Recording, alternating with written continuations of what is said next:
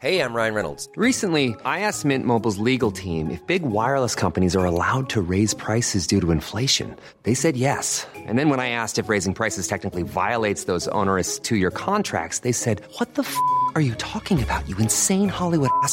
So to recap, we're cutting the price of Mint Unlimited from $30 a month to just $15 a month. Give it a try at mintmobile.com/switch. $45 up front for 3 months plus taxes and fees. Promo rate for new customers for limited time. Unlimited more than 40 gigabytes per month. Slows full terms at mintmobile.com.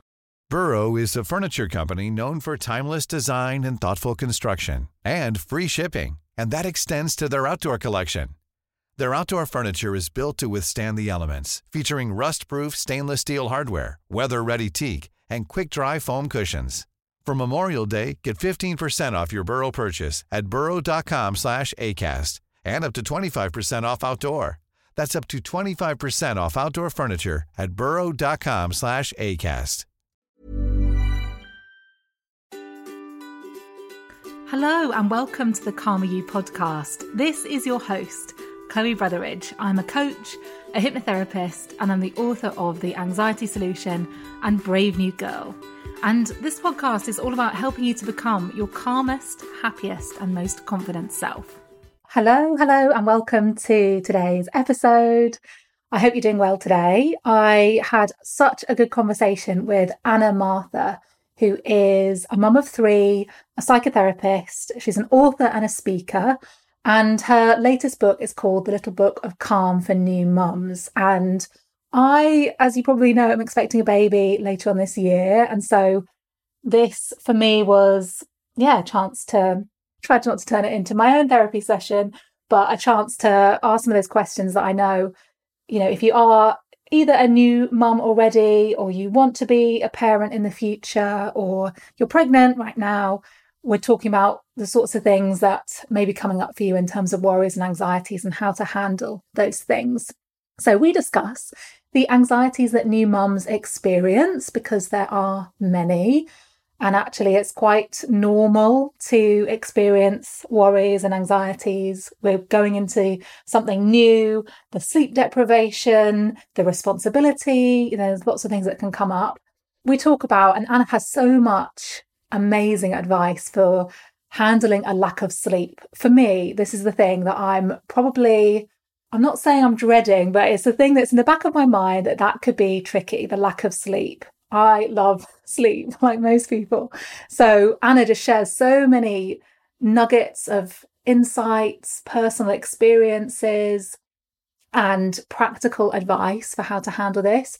We talk about letting go of the idea of the perfect mum, because it's so prevalent. And I think what I see, at least on social media, is this big dichotomy between perfect motherhood, how it's blissful and amazing and completes you. And then the other side of it, where people quite often, find it very challenging, at certain moments, and, talk about how there's not enough talk about how difficult it can be. So we talk about that kind of dichotomy and how we can find our way through that. Plus just loads more advice from Anna. I think she's just an absolute delight, so warm and kind, and is exactly the sort of person that you would want, to sit down with a cup of tea with, to talk over some of these worries and concerns. So before we get into the episode, just to let you know that I am running my online anxiety course, Your Calmest Self, one more time before I go off on maternity. So it will be probably another at least 6 months until I run it live again. It's a tool incorporating coaching, hypnotherapy, group support from me, to give you the tools to manage your own anxiety, to understand yourself better, and to become a calmer version of yourself. It's run live, so the doors are closing on the 12th of June 2022 for this round. And you can find all the details in the show notes. You can head to my website, calmer-you.com/program for all the details and to register. So let's get into the interview with Anna Mathur. Welcome, Anna. Thank you so much for joining me today. How are you doing? I am good, thank you. I went on a really early morning walk this morning, and that just helps. It helps me so much. Kind of gives me something before I start. Do you know what I mean? Lovely, lovely. I always think to myself, like, my day would be better if I went for a morning walk. Maybe I need to make that happen more of the time. I love that. I really recommend it. Although I have, so I share quite a bit on social media, and I've had quite a few messages from people saying, but don't you worry about this? Don't you worry about being the first person to kind of stumble across something bad? Or don't you worry about, you know, and I thought, no, I haven't been. But then this morning I went on this walk, and it's amazing how almost like the more we're exposed to, the more potential fears we absorb from other people. I was like looking over my shoulder for the first time in ages, you know, and it's like I'm like, I've got to kind of find balance with that, because I think having an awareness of things that can go wrong is good, but then kind of leaning into that too much, so that it takes the joy out of what you're doing. Is, I mean, you talk about this loads, which is so helpful, but I noticed that this morning, my normal, wonderful, lovely therapeutic walk had a bit of a different edge to it. Gosh, yeah. It's funny, I was reminded about, I used to work with a lot of people for fear of flying as a hypnotherapist. And I used to think, am I going to develop a fear of flying? Because I'm hearing about all these people's fears. And I didn't really, but it does put ideas in your head, I suppose, when you're a therapist and you're kind of hearing people's fears. It does. Yeah. But can you please just start off by telling us a bit about what you do and how you got to where you are today?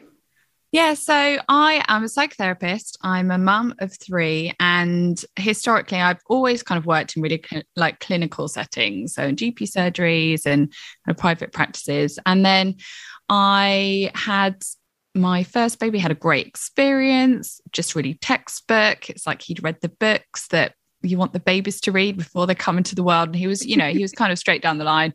I enjoyed it. Did all the new mum things, had a great time, and then had a second one and had this like real confidence that I was just going to copy and paste my experience. I was like, well, what I'm going to do is I'm going to do all the things that worked the first time. And it was the most humbling, challenging experience of my life. My second had like silent reflux. It went undiagnosed, and I was like chronically sleep deprived and just so staunch in my, I'm fine, don't worry about me. I've got this covered. And for the first time in my life, that just didn't cut the mustard. And it was the hardest, but the most amazing pivotal moment where I started to realize that all of these things that I've been kind of talking about and working on myself and working with clients, these things really matter. The vulnerability, the tools, we need them. And I needed them as if my life depended on them. Like before, these kind of therapeutic insights and this awareness was really helpful in my life, really, really helpful.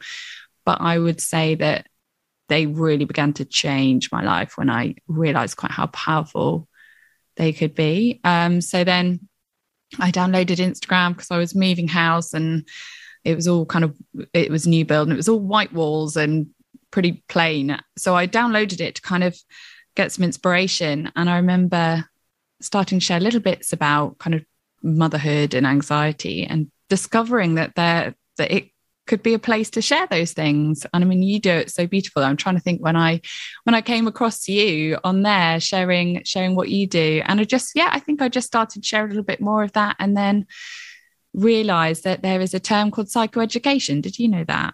I had no idea that this was a thing, that it was, for me, therapy was very much kind of in a therapy room with 2 chairs and a box of tissues.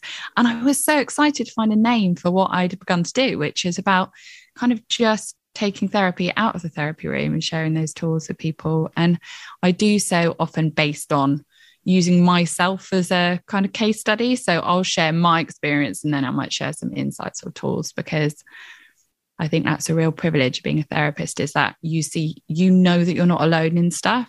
So I can speak about the harder, messier moments, the complex feelings, and I can do that without shame, because I know with certainty that I'm not alone. My hope is that other people will, then it will start to chip away at the shame for them. So it kind of really came from that, and then moved onwards, really, just doing more in different ways. And it resonates with people so much, the things that you share, I think, so honestly about motherhood. And obviously I'm kind of transitioning to that phase of my life and kind of reading your stuff, hoping to kind of inoculate myself against some of the things that may lie ahead. And you just had a new book out, which is just the most beautiful book. I'm showing it on the camera for those that are watching the video. The Little Book of Calm for New Mums.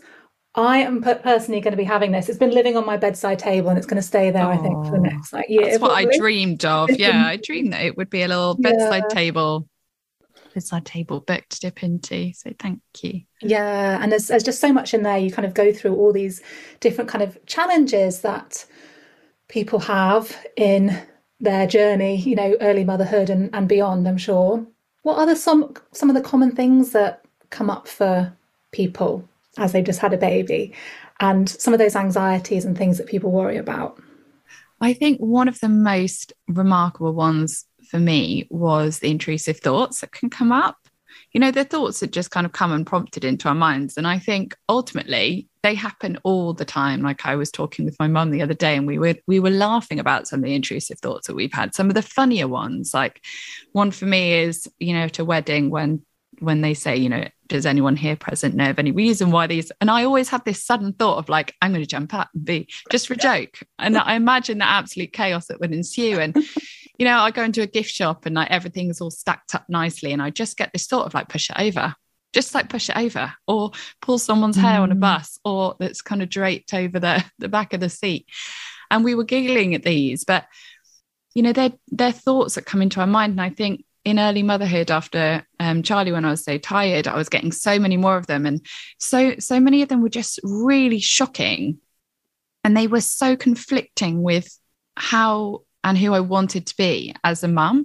Because I think we have this constant expectation that we'd be kind of always nurturing, always gentle, always kind of, just motherly, that kind of caricature that we have. And I think some of the thoughts that I had around dropping him down the stairs, that was a really strong one. And I know that one is one for a lot of mums. And then, it can just feel so, how on earth could I think that? How on earth, it's the shock that we can, and this judgment that we can have towards ourselves, and the shame. And this is why I think things like intrusive thoughts are so unspoken about, is that often they are unpleasant, and we fear that they say something about who we are and how we mother and how we love and how responsible we are. And I just found it really important to remind myself what they were. And it was my mind playing, it was my mind being aware of kind of risk and responsibility and power, and also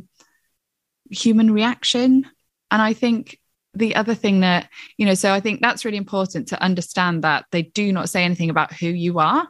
They're just your mind kind of playing with risk and responsibility. And they're there also to keep you safe. So, I might get one when my daughter's on a scooter and she's like tearing down the pavement, and I might suddenly get this intrusive thought of like a car coming around the corner. And actually that's serving a purpose for me to go, hey, Florence, like just keep in a little bit. But actually, if I'm then to kind of turn that black and white 2D thought into this full Technicolor theatre of what happens next, and and it fully plays out until I'm having to break the news to my husband, and it's just like suddenly my heart is breaking completely unnecessarily. And yes, I found that incredibly useful to remind myself that they are not reflective of who I am, how I love, or how I mother, and that I can find ways to stop that. I call it thought into theatre. That let that thought be, is there, it's done. Maybe I've had to act on it by, changing behavior or just kind of shouting a word of warning, but actually it's that progression into that full story that can take us to those really hard, dark, sad places. So that's been important. Yeah, I think it's so important to talk about, and that people know that that's a normal thing that happens. Because, yeah, if there's shame about that, or you think that it's a reflection on you, or that you're bad because you're having those thoughts, then it's going to just magnify that experience. Yeah. And yeah, I've had intrusive thoughts, in the course of anxiety, and it's just horrible at the time. And yeah, that is one of the things in my mind. I'm thinking, I wonder if that's going to pop up for me, being sleep deprived and having this, going into the unknown. I know that I want to, again, like inoculate myself as much as possible to sort of just be aware that might happen, and try and be kind to myself about that. Absolutely. And I think that's it. As soon as you might get an intrusive thought, and actually we get them all the time, pretty much every kind of thought that we have is intrusive, right? We don't have control over what comes into our mind, but I like thinking about it as like first thought, second thought. I don't have control over what comes into my mind, but I can have control over what I do with that. Now, it's so much harder, isn't it, when we're tired, or I notice it when I'm hormonal or when I'm stressed. It's harder then to kind of, you need energy really to rationalize these thoughts, or just to kind of take a moment to look at them and think about them for a second in a way that's constructive. And I think that's it. It's just the fact that when you're tired or you're full of hormones and you're going through change or stress, just go gently on yourself, because it can be harder to kind of lure the energy to get that second thought in that kind of is comforting or grounding. Yeah, I heard that a while ago, that idea that kind of the first thought is your kind of maybe the anxiety, or it's your judgment, but actually the second thought is the real you, your ability to kind of be able to step back from things and connect with what you really think and feel. So I love the idea of thinking about the second thought. Yeah, and it takes that shame and that sense of responsibility away from something that you literally cannot control. I think I've got a book called Mind Over Mother, and it's just about kind of worry and anxiety in the postnatal period. And I write about this mop man in there. I don't know if you've ever heard me talk about the mop man, but I remember having some intrusive thoughts, and I started thinking, because my mind just loves I love a metaphor. And I started thinking, imagine that you were just sat on your sofa one evening, like Friday evening, the kids are in bed, the baby's quiet, and then someone knocks on the door, and you go to the door and it's a mop salesman. And he's there, saying, I want to introduce you to the new Super Splash G15. You're like, oh gosh, all right, come on in then, because you don't want to say no. You just don't feel, you don't want to be rude. And in he comes, and, within minutes, he's got his own plate of chips. He's chatting away, and you're there thinking, oh my goodness, my evening that I've been really leaning towards has been completely taken over. And then I thought about an alternative scenario where, he comes to the door and you just say, you know what, thank you so much, but we're not looking for a mop. Have a nice evening. And I think, it's that reminder that we cannot control what knocks on the door of our mind, but we can in time build up the kind of the confidence and maybe a bit of that strength to say, no, I don't want to go into that right now. Thank you. So good. I'm going to remember that one. The mop man. You don't want a super splash. Oh yeah, it's helpful. I think it is for me anyway. Yeah.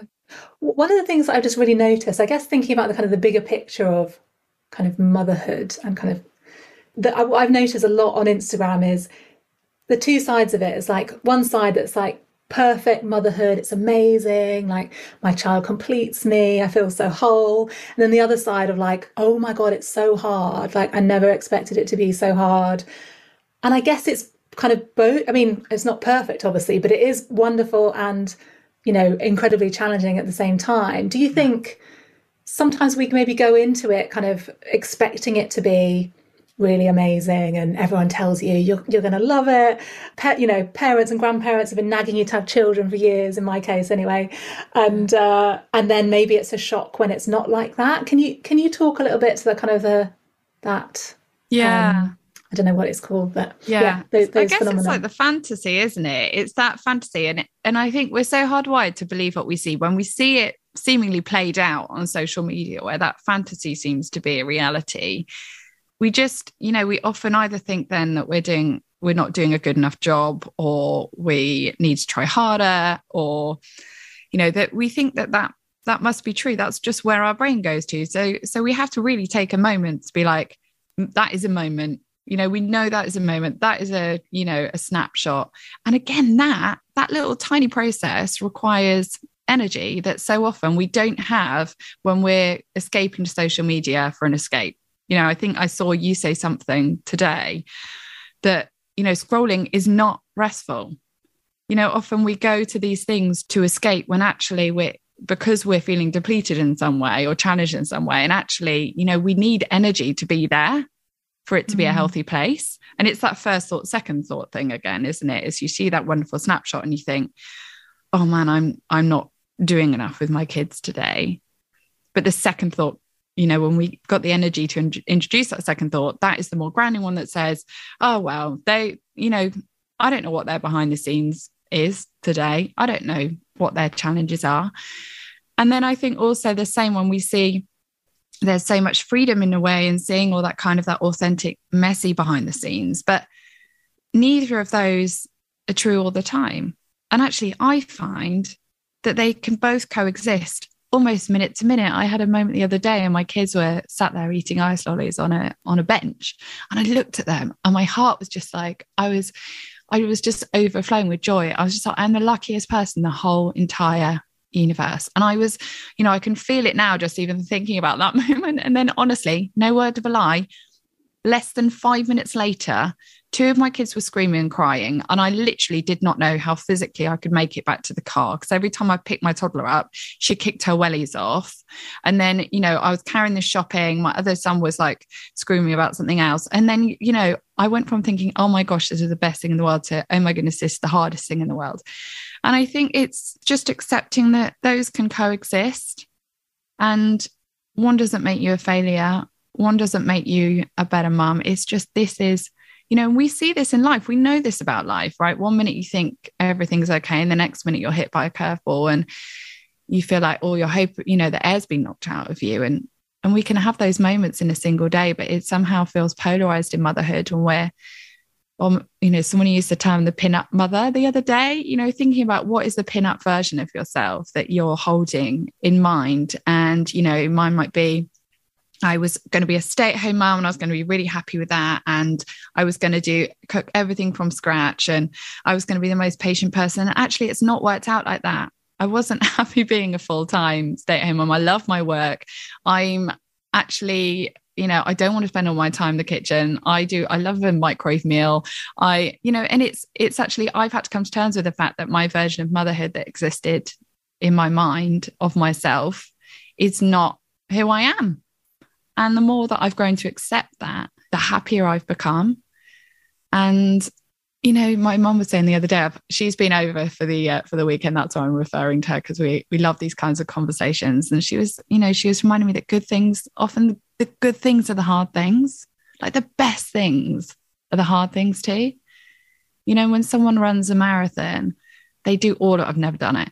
They do all of this training. Their social lives change, what they eat changes. And, they do all of this. And and then they might say, oh my gosh, that was such a hard run. And do we turn around to them and say, why are you bothering then? If you don't like that run, why are you bothering? If you don't want to go out, if you're too tired to get out at that time, why are you even bothering? But yet with motherhood, it's almost, there's so much fear around saying this is hard, because we feel like we have to caveat it with, whole tumbling words of, but I love it, but I love them, but, as if it can't be hard and good. Because the best things are hard too, because they come with sacrifice, they come with challenge, and we persevere, and then the joy is even sweeter and the good times are even, I call them motherhood caffeine, those moments where you just think, oh, this is the good stuff. This makes it all worth it. So I think it's both. Yeah, it's really interesting to me, because I think for quite a long time I was going back and forward on whether I wanted to have children, because of this thing of, it's going to be so hard, how will I cope? I think when you've had mental health issues, I don't know, I think I thought to myself, I don't want to pass these on, what if I can't cope with having a baby?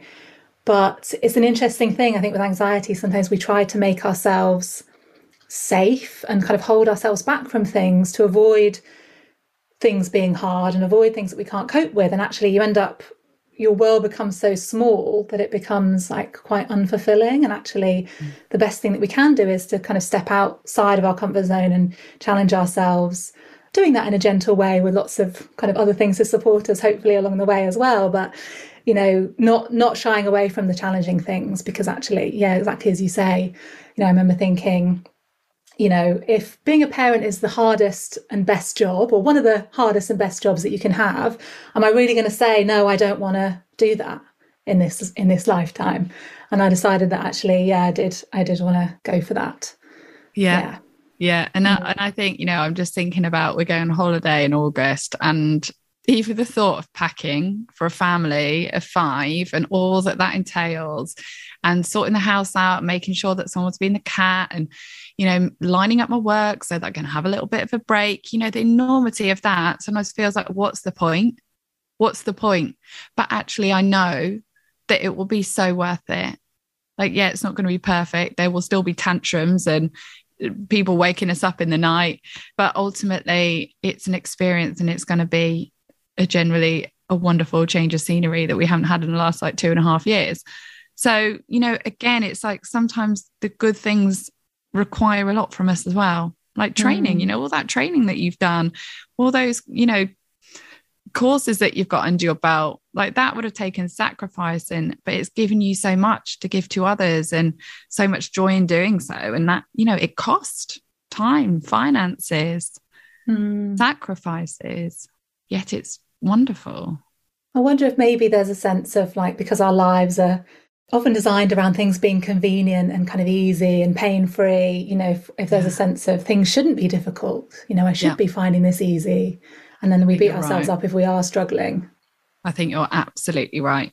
Everything happens quickly. We don't have to wait for stuff. We can order something now and it might even be there the same day. And life is made very smooth for us in many ways. But, the best things, like if you think you could order a chair tomorrow on IKEA website and have it tomorrow, but actually you could order this handmade bespoke chair that will be in your family for years to come and maybe pass down, and but that takes time and more money, and you've got to wait for it, and it takes there are more decisions to be made, but you will savor it and enjoy it more at the end of it. And I think our culture and our economy wants us to go for the quick stuff because the quality is low, it'll probably break, we'll probably have to spend more money, and it's just so alluring, isn't it? Like, why wait when you can have it now? Why pay more when you can just get less for less now? And what about the investment and the richness of what comes with that?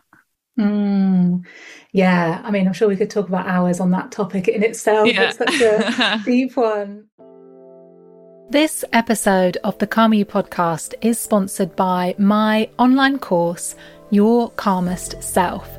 It's a course that gives you the tools to manage your anxiety without having to quit your life, move to an island and meditate for 10 hours a day. So this course is for you if you're somebody that constantly worries about what other people think of you. You hold yourself back from setting big goals because you're anxious and overwhelmed and unable to move forward with things. It's for you if you flop into bed every night exhausted by another anxious day, wishing you could just switch off and relax.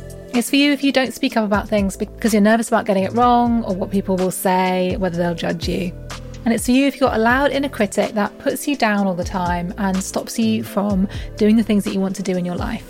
If this sounds like you, I'm here to help you change that. In this online course for anxiety, Your Calmer Self, I teach you the tools and techniques to become a calmer and more confident version of yourself. I use powerful hypnotherapy recordings and exercises from cognitive behavioural therapy, NLP, positive psychology, and more. If you'd like to live an anxiety-free life of confidence and calmness, come and take a look at my course at calmer-u.com/program. So it's calmeryou.com/program.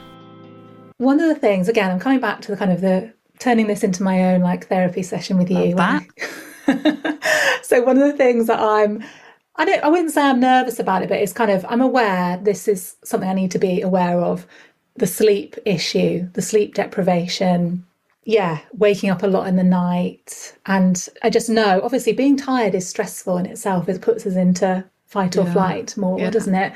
And, probably anyone who's ever experienced anxiety will know anxiety is worse when you're tired.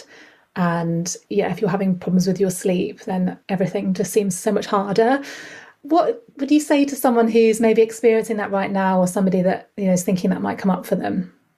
Yeah, because I think, it's so easy to say, isn't it, when you're outside of that situation, just kind of get what rest you can. And actually, there are so many different things that come into it. Number one, there are so many things to actually do and tick off when, your baby's asleep or your kids are quiet. You know, you might have genuine life admin. Yesterday I had to book like vaccinations and call the vet and do all of these things, and there's always a list, and sometimes those things are priorities. And also, you know, when we have a difficult relationship with rest and maybe we feel like it's inefficient or unproductive and we don't value it as something that we fundamentally need, then we're going to pass over little opportunities to do it. And also when we want, like if you're craving a really good night's sleep and you know you can't get it, then the other things, the other little opportunities for rest can just seem insignificant. Like, what's the point in just sitting on the sofa for 5 minutes when I want like a solid 8 hours sleep? So we can kind of overlook those little opportunities. So I think number one, it's addressing your attitude to rest. So when those opportunities arise, you're taking all of them with like, you know, open hands. And it's that acknowledgement that we need rest in order to rationalize anxious thoughts, in order to enjoy life. Because actually there are so many times when I have got no sense of humor because I'm tired. I've got no sense of humor. You know, I need rest in order to respond to my kids in a way that I'm proud of, rather than reacting, shouting, you know, being irritable.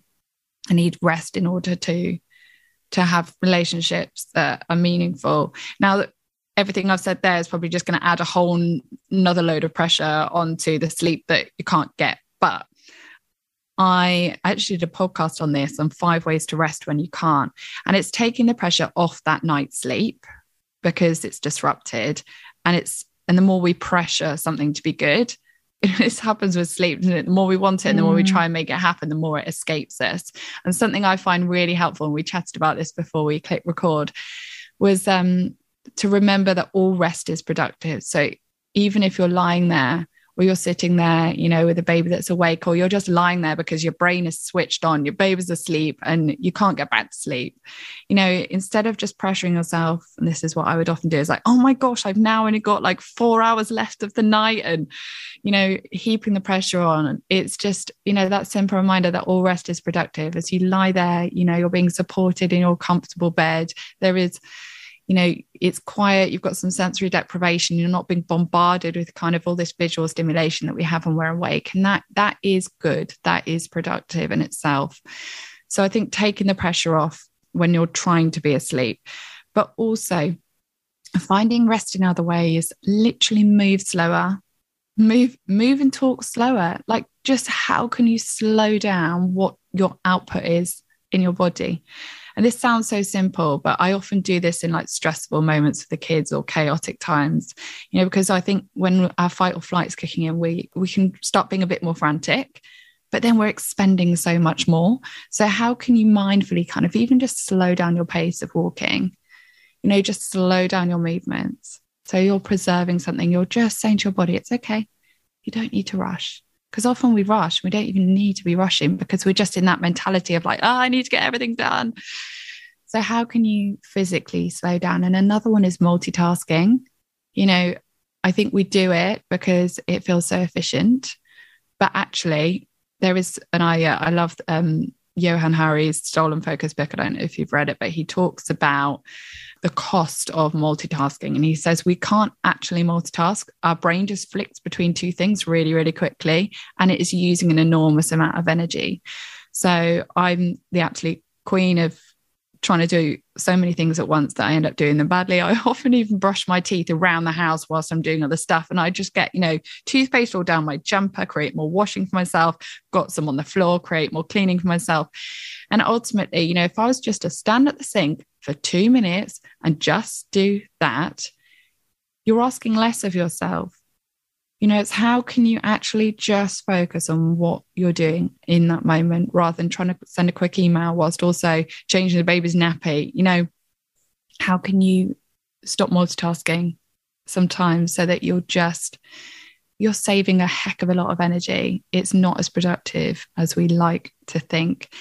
Another thing that I find really helpful with exhaustion and early motherhood is turning I've got to into I get to. Now, this has been a real game changer for me. And I think when we're exhausted, we can get that really heavy feeling. I know I can. And gratitude for me is just kind of like turning on a light bulb in the corner of a dark room. And it's just, you know, I've got to be up in the night with my baby turns into like, I get to be up in the night with my baby. And it just turns our attention to the enormous privileges of what feels to be so mundane and heavy at times. And it's not about overriding those really human responses to what's going on, the exhaustion. It's not saying, I think often we can use gratitude to kind of steamroll feelings, but actually, it's I am exhausted and oh my gosh, what a privilege. Like it's that, and, it's the two things that can be there together. And I find that really helpful in the monotonous things in motherhood, is thinking I get to do this doesn't work for everything. I get to take the bins out. We're here. It's actually, although does it? Because, there are so many, and I think we can dig into it a little bit and think, I get to wash these bottles. Oh, that doesn't really work. But actually, when you think about it, you've got running water, you've built, you're privileged to even have access, we have access to formula, or we have access to running water. And actually there is always something, so I find that really helpful as well. And accepting support, and this is another thing that I think is a really big barrier to rest. And when I say rest, I'm talking about restful things, not just sleep, is that people offer to support us, and often our kind of first thought, our first reaction is, oh no, don't worry, I'm fine. But what would it be like to actually accept those small offers of support? How can we challenge ourselves to say yes, please, and then feel the guilt and do it anyway, knowing that in letting someone else do something, we're preserving something of ourselves. So sometimes it's not what can we get for ourselves, it's what can we preserve? What can I preserve of my energy? Cutting corners, I think, is one of the most underestimated forms of self-care and rest. How can you do that easier? How can you take the effort out of dinner tonight when you're tired? What can you do that cuts a corner here? And again, this is a challenge of, especially when many of us struggle with like perfectionism and people pleasing, this can be a challenging thing, but actually it's another way of preserving and reserving something of yourself that you need. And I'm going to put so many of these because I think so good. People like come back and make notes on all of this. Yeah, I think so. I think it's, and then the other thing that I think if you do struggle with perfectionism or people pleasing, it's just reminding yourself it's not forever, it's just for now. I'm cutting corners and I'm finding that flipping hard, or I'm accepting that support and I'm finding it flipping uncomfortable. It's how can you remind yourself that actually this is just for a time. It's not forever. You're not dropping that standard forever. You're not going to cut that corner and be eating kind of, there are some wonderful microwave meals out there that we love that are really healthy and like nutritious. But, do I want to eat them forever? No. But actually, sometimes these things are there for such a time as this. And, and I think that's helpful to remind yourself it's not forever. It's just for now. It doesn't need to be forever. Things will change and shift and be different. But actually, for now, it's important that I do these things so that I can preserve something of myself. I think that's such an important one, because I know that my mind has a tendency to, and I think this is a thing that anxious minds can do, to kind of permanent, I don't know what the word is, like make something permanent, like I'm feeling anxious right now, I'm always going to feel this way. Yeah. I'm feeling low, I'm always going to feel this way. The house is a mess, it's always going to be a mess. But actually, I love that reminder of just thinking this is a temporary time in my life. It's not going to last forever, and probably going to go quite quickly in the big scheme of things. Yeah, it does. Yeah. It does, and it shifts and it changes, and you have new energy for things that you had no energy for before, and then in other ways you're depleted that you weren't before. And it's just, I think it's that margin for humanness, and it's that acceptance that we are limited. We have limited resources, and those change every day. And the kind thing is to find ways to live in line with that, rather than just seeing that as a failure, or you're not trying hard enough, or that actually is just human. Some of the reasons you're tired will be totally and utterly out of your control. So what can you do that is within it? What standard can you amend? What corner can you cut? And that thing about taking the bins out, I'm going to try and shift my mindset on taking the bins out, because it always seems to be me. I don't know why Aiden's doesn't go onto his radar that the bins need taking out. But thinking about, I get to do this, because it did remind me of, like, I spent some time like living in the middle of the jungle like a couple of years ago in the Amazon, and there were no toilets, no loo roll, no taps to get water out of. We were kind of like purifying our own water, and coming back from that, I had such a I was so grateful for like flushing loos, the fact that you can wash your hands and just that sort of thing. So I know it's possible to get ourselves into a mindset of appreciating those little things if we can kind of shift our mindset. So like taking the bins out, how amazing that someone like takes the rubbish away, and like hopefully recycles it some of the time. Amazing, isn't it? But it is that, it's that conscious kind of connection with that awareness. It doesn't always come on its own, but I think that the more we practice it, the more that you will just be prompted. Like when I'm going on my walks these days, I just feel like a real sense of gratitude suddenly, and I look at something and I think, oh wow. And before that would have had to be a lot more conscious. So we kind of have to consciously become aware of it at first, then perhaps it becomes more automatic. It's like a habit though, isn't it? Like it's a habit to form those moments. And another one that I'm working on at the moment is boredom, and just seeing the beauty within it, because those times of curveballs in life when they hit and everything just feels like in a state of flux, and the things that you want, the things that you crave are the boring normal bits of life. I was looking at the kitchen the other day and everything was an absolute tip. It was utter chaos, and I thought there have been times in my life where I would have done anything to have moments like this, to be assured of moments like this, to have the confidence that I would have moments like this again. And we lost my sister when she was nearly 7, when I was younger. And I just remember the things that we wanted were the boring things. The mountaintop, wonderful moments of life are all great, but there is so much privilege and beauty in those boring, mundane moments. Those are the ones that, if we allow ourselves to absorb something wonderful within them, even if, we're also valuing and validating the boredom, the relentlessness, the overwhelm, and all those other feelings within it. But it's just that acknowledgement, I think, of how meaningful they are.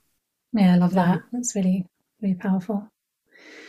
One question I like to ask guests is there anything that you're struggling with at the moment, and how are you kind of moving through that, or managing it, or kind of, working through that yourself? So over here at this moment, it's half term, and I love my job. I love it. But I see it as a great, it's so different to parenting. It's such a different space for me, especially when I'm doing writing or I'm doing podcasts and stuff. I absolutely love it. So I think my challenge is I often see it as my break. This is my rest. This is my break. And I think I just feel really prompted at the moment to remind myself that work is still using different parts of yourself. And yes, it might feel like I'm filling a different cup, and it has a real great place in bringing balance into my life. But I'm still using different parts of myself quite a lot. So therefore I need to make sure I'm still doing things that are not work, that are restful. So that's why I'm trying to be really vigilant in kind of going out for walks and doing a bit more kind of, slower paced exercise, rather than just kind of short and sharp, tick that box. What can I do that feels more mindful? What movement? It feels more intuitive and meeting a need, and actually just switching off and not seeing scrolling on your phone as restful, or just zoning out to a box set as restful. Like what actually all of those things are, they are restful, but are they as nourishing and refilling as, having a bath and reading a book without going on my phone, or, going on a walk without kind of listening to a million podcasts at 1.5 speeds, try and like absorb as much information as possible. Like, how can I just bring more restful things into my life that aren't work? I think that's such an important point. I was talking to a client recently about, just having time to do nothing. We have the sense that it's not okay to do nothing. Like, we talk about like, can you just sit and have a cup of tea and like stare out the window, or, just have some time where you're not kind of listening to a podcast or reading, emails with one hand and kind of looking at your children with the with the other eye or something. Yeah. And actually giving ourselves permission to not have to be productive or to rest in the most. I think someone commented in something and called it like constructive rest, something that's really constructive, as in, what's the most kind of nurturing and nourishing thing that we can do for ourselves, rather than maybe watching like Stranger Things, which I don't watch, but my sister's obsessed with it and said it like basically gives her anxiety, but she's hooked and can't stop. Watching something like that at the moment. And I think that's so right. Our brains need to pause. We need to slow down. We need, I think sometimes I explain it as like, especially on my work days, I feel like I'm living like I'm being chased. I'm rushing from one thing to another. And what is this doing to our nervous systems and what is it teaching us? And I think often we can even fear slowing down. And I know this for so many people and at times myself, in that if I slow down, A, will I ever find it in me to start again? And B, what the heck will come to the surface? Because in this busyness, we're just plowing on and plowing through, and there's so much that goes unheard and unvalidated and so many needs that go unmet that there's almost a fear that if we do slow down and stop and pause, of what we'll find. Yeah, that's a big one. I remember when the pandemic first hit and, some people slowed down. Obviously, some people's lives got much more hectic in lockdown, but the people whose lives slowed down, noticed a lot of stuff coming up to the surface. And it's kind of a scary thing because we're busy and we keep everything contained. Yeah. And then, is it going to, but then maybe it needs to come out. What's the cost of that suppressing stuff and kind of keeping a lid on it? But that's a whole nother podcast. Is there anything final that you'd want to share with new mums? Any final kind of bit of advice that you'd want to share before I let you get on with the rest of your day? Yeah, I think 2 tiny quick things. Number one is when you're, self-care, I think we can so easily eye roll at it, but actually it's so important. The more you give, the more you're giving out, the more you need. It's a simple science, like the further you drive your car, the more fuel you need. But so often we just kind of completely overlook that when it comes to ourselves. And, raise the bar for what you consider self-care, because I asked people on my social media what they were doing with regards to self-care, and they're like, today I had a shower, today I had a glass of water. And I'm like, wow, those things are great, but those are basic fundamental acts of self-respect. We need more than that. And those things are great when we can get them, but actually they need to be the fundamental. The self-care is the bit that goes beyond. It's the thing that fills you up and nourishes you. That is not the basic. Even prisoners get hydration and food and a shower every now and again. What message are we giving to ourselves in the way that we're treating ourselves, and would we treat someone we love in that way? And if not, then quite frankly, we have equal value, so it's not good enough for us either. And I find that really, really helpful. And then the other thing is never let guilt go unaddressed. Guilt is there to prompt you to act. It might even just be if that guilt is unjustified and you're feeling guilty about something that isn't your fault, that action might be just to choose to let that go.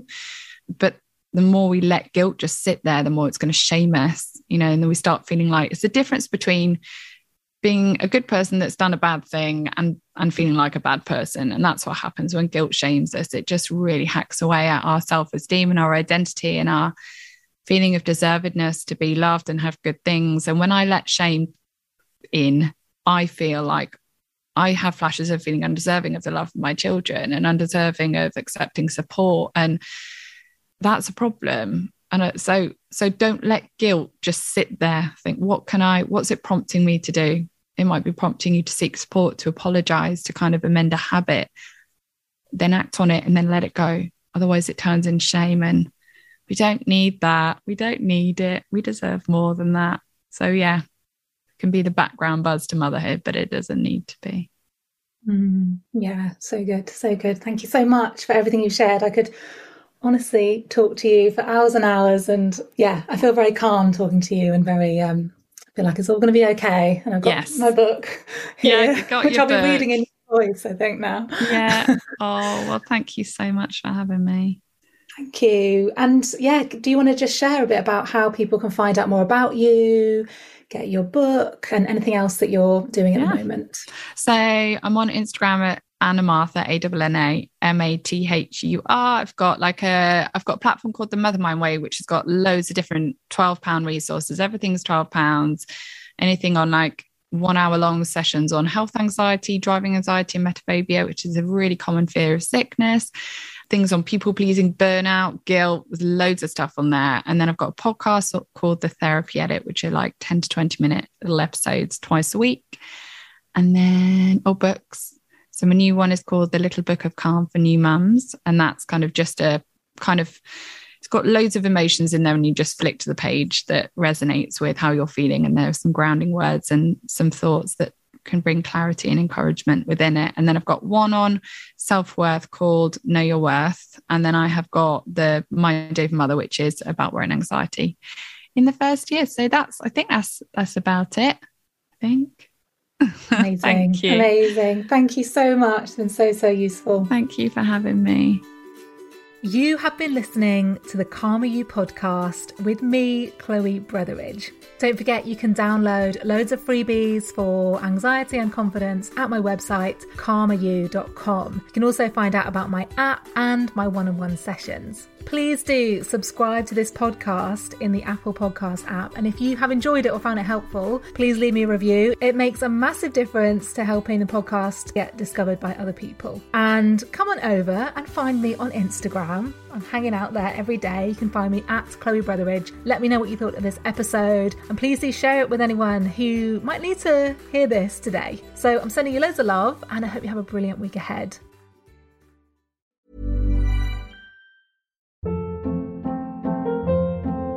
Hold up. What was that? Boring. No flavor. That was as bad as those leftovers you ate all week. Keke Palmer here. And it's time to say hello to something fresh and guilt-free. Hello Fresh. Jazz up dinner with pecan-crusted chicken or garlic butter shrimp scampi. Now that's music to my mouth. Hello Fresh. Let's get this dinner party started. Discover all the delicious possibilities at HelloFresh.com.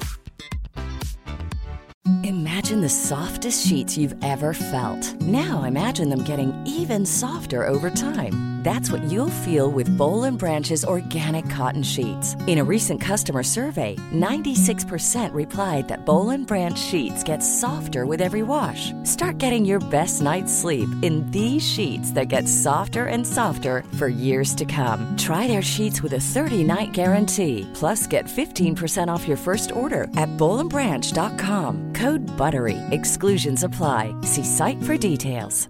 Mom deserves the best, and there's no better place to shop for Mother's Day than Whole Foods Market. They're your destination for unbeatable savings, from premium gifts to show-stopping flowers and irresistible desserts. Start by saving 33% with Prime on all body care and candles. Then get a 15-stem bunch of tulips for just $9.99 each with Prime. Round out Mom's menu with festive rosé, irresistible berry chantilly cake, and more special treats. Come celebrate Mother's Day at Whole Foods Market.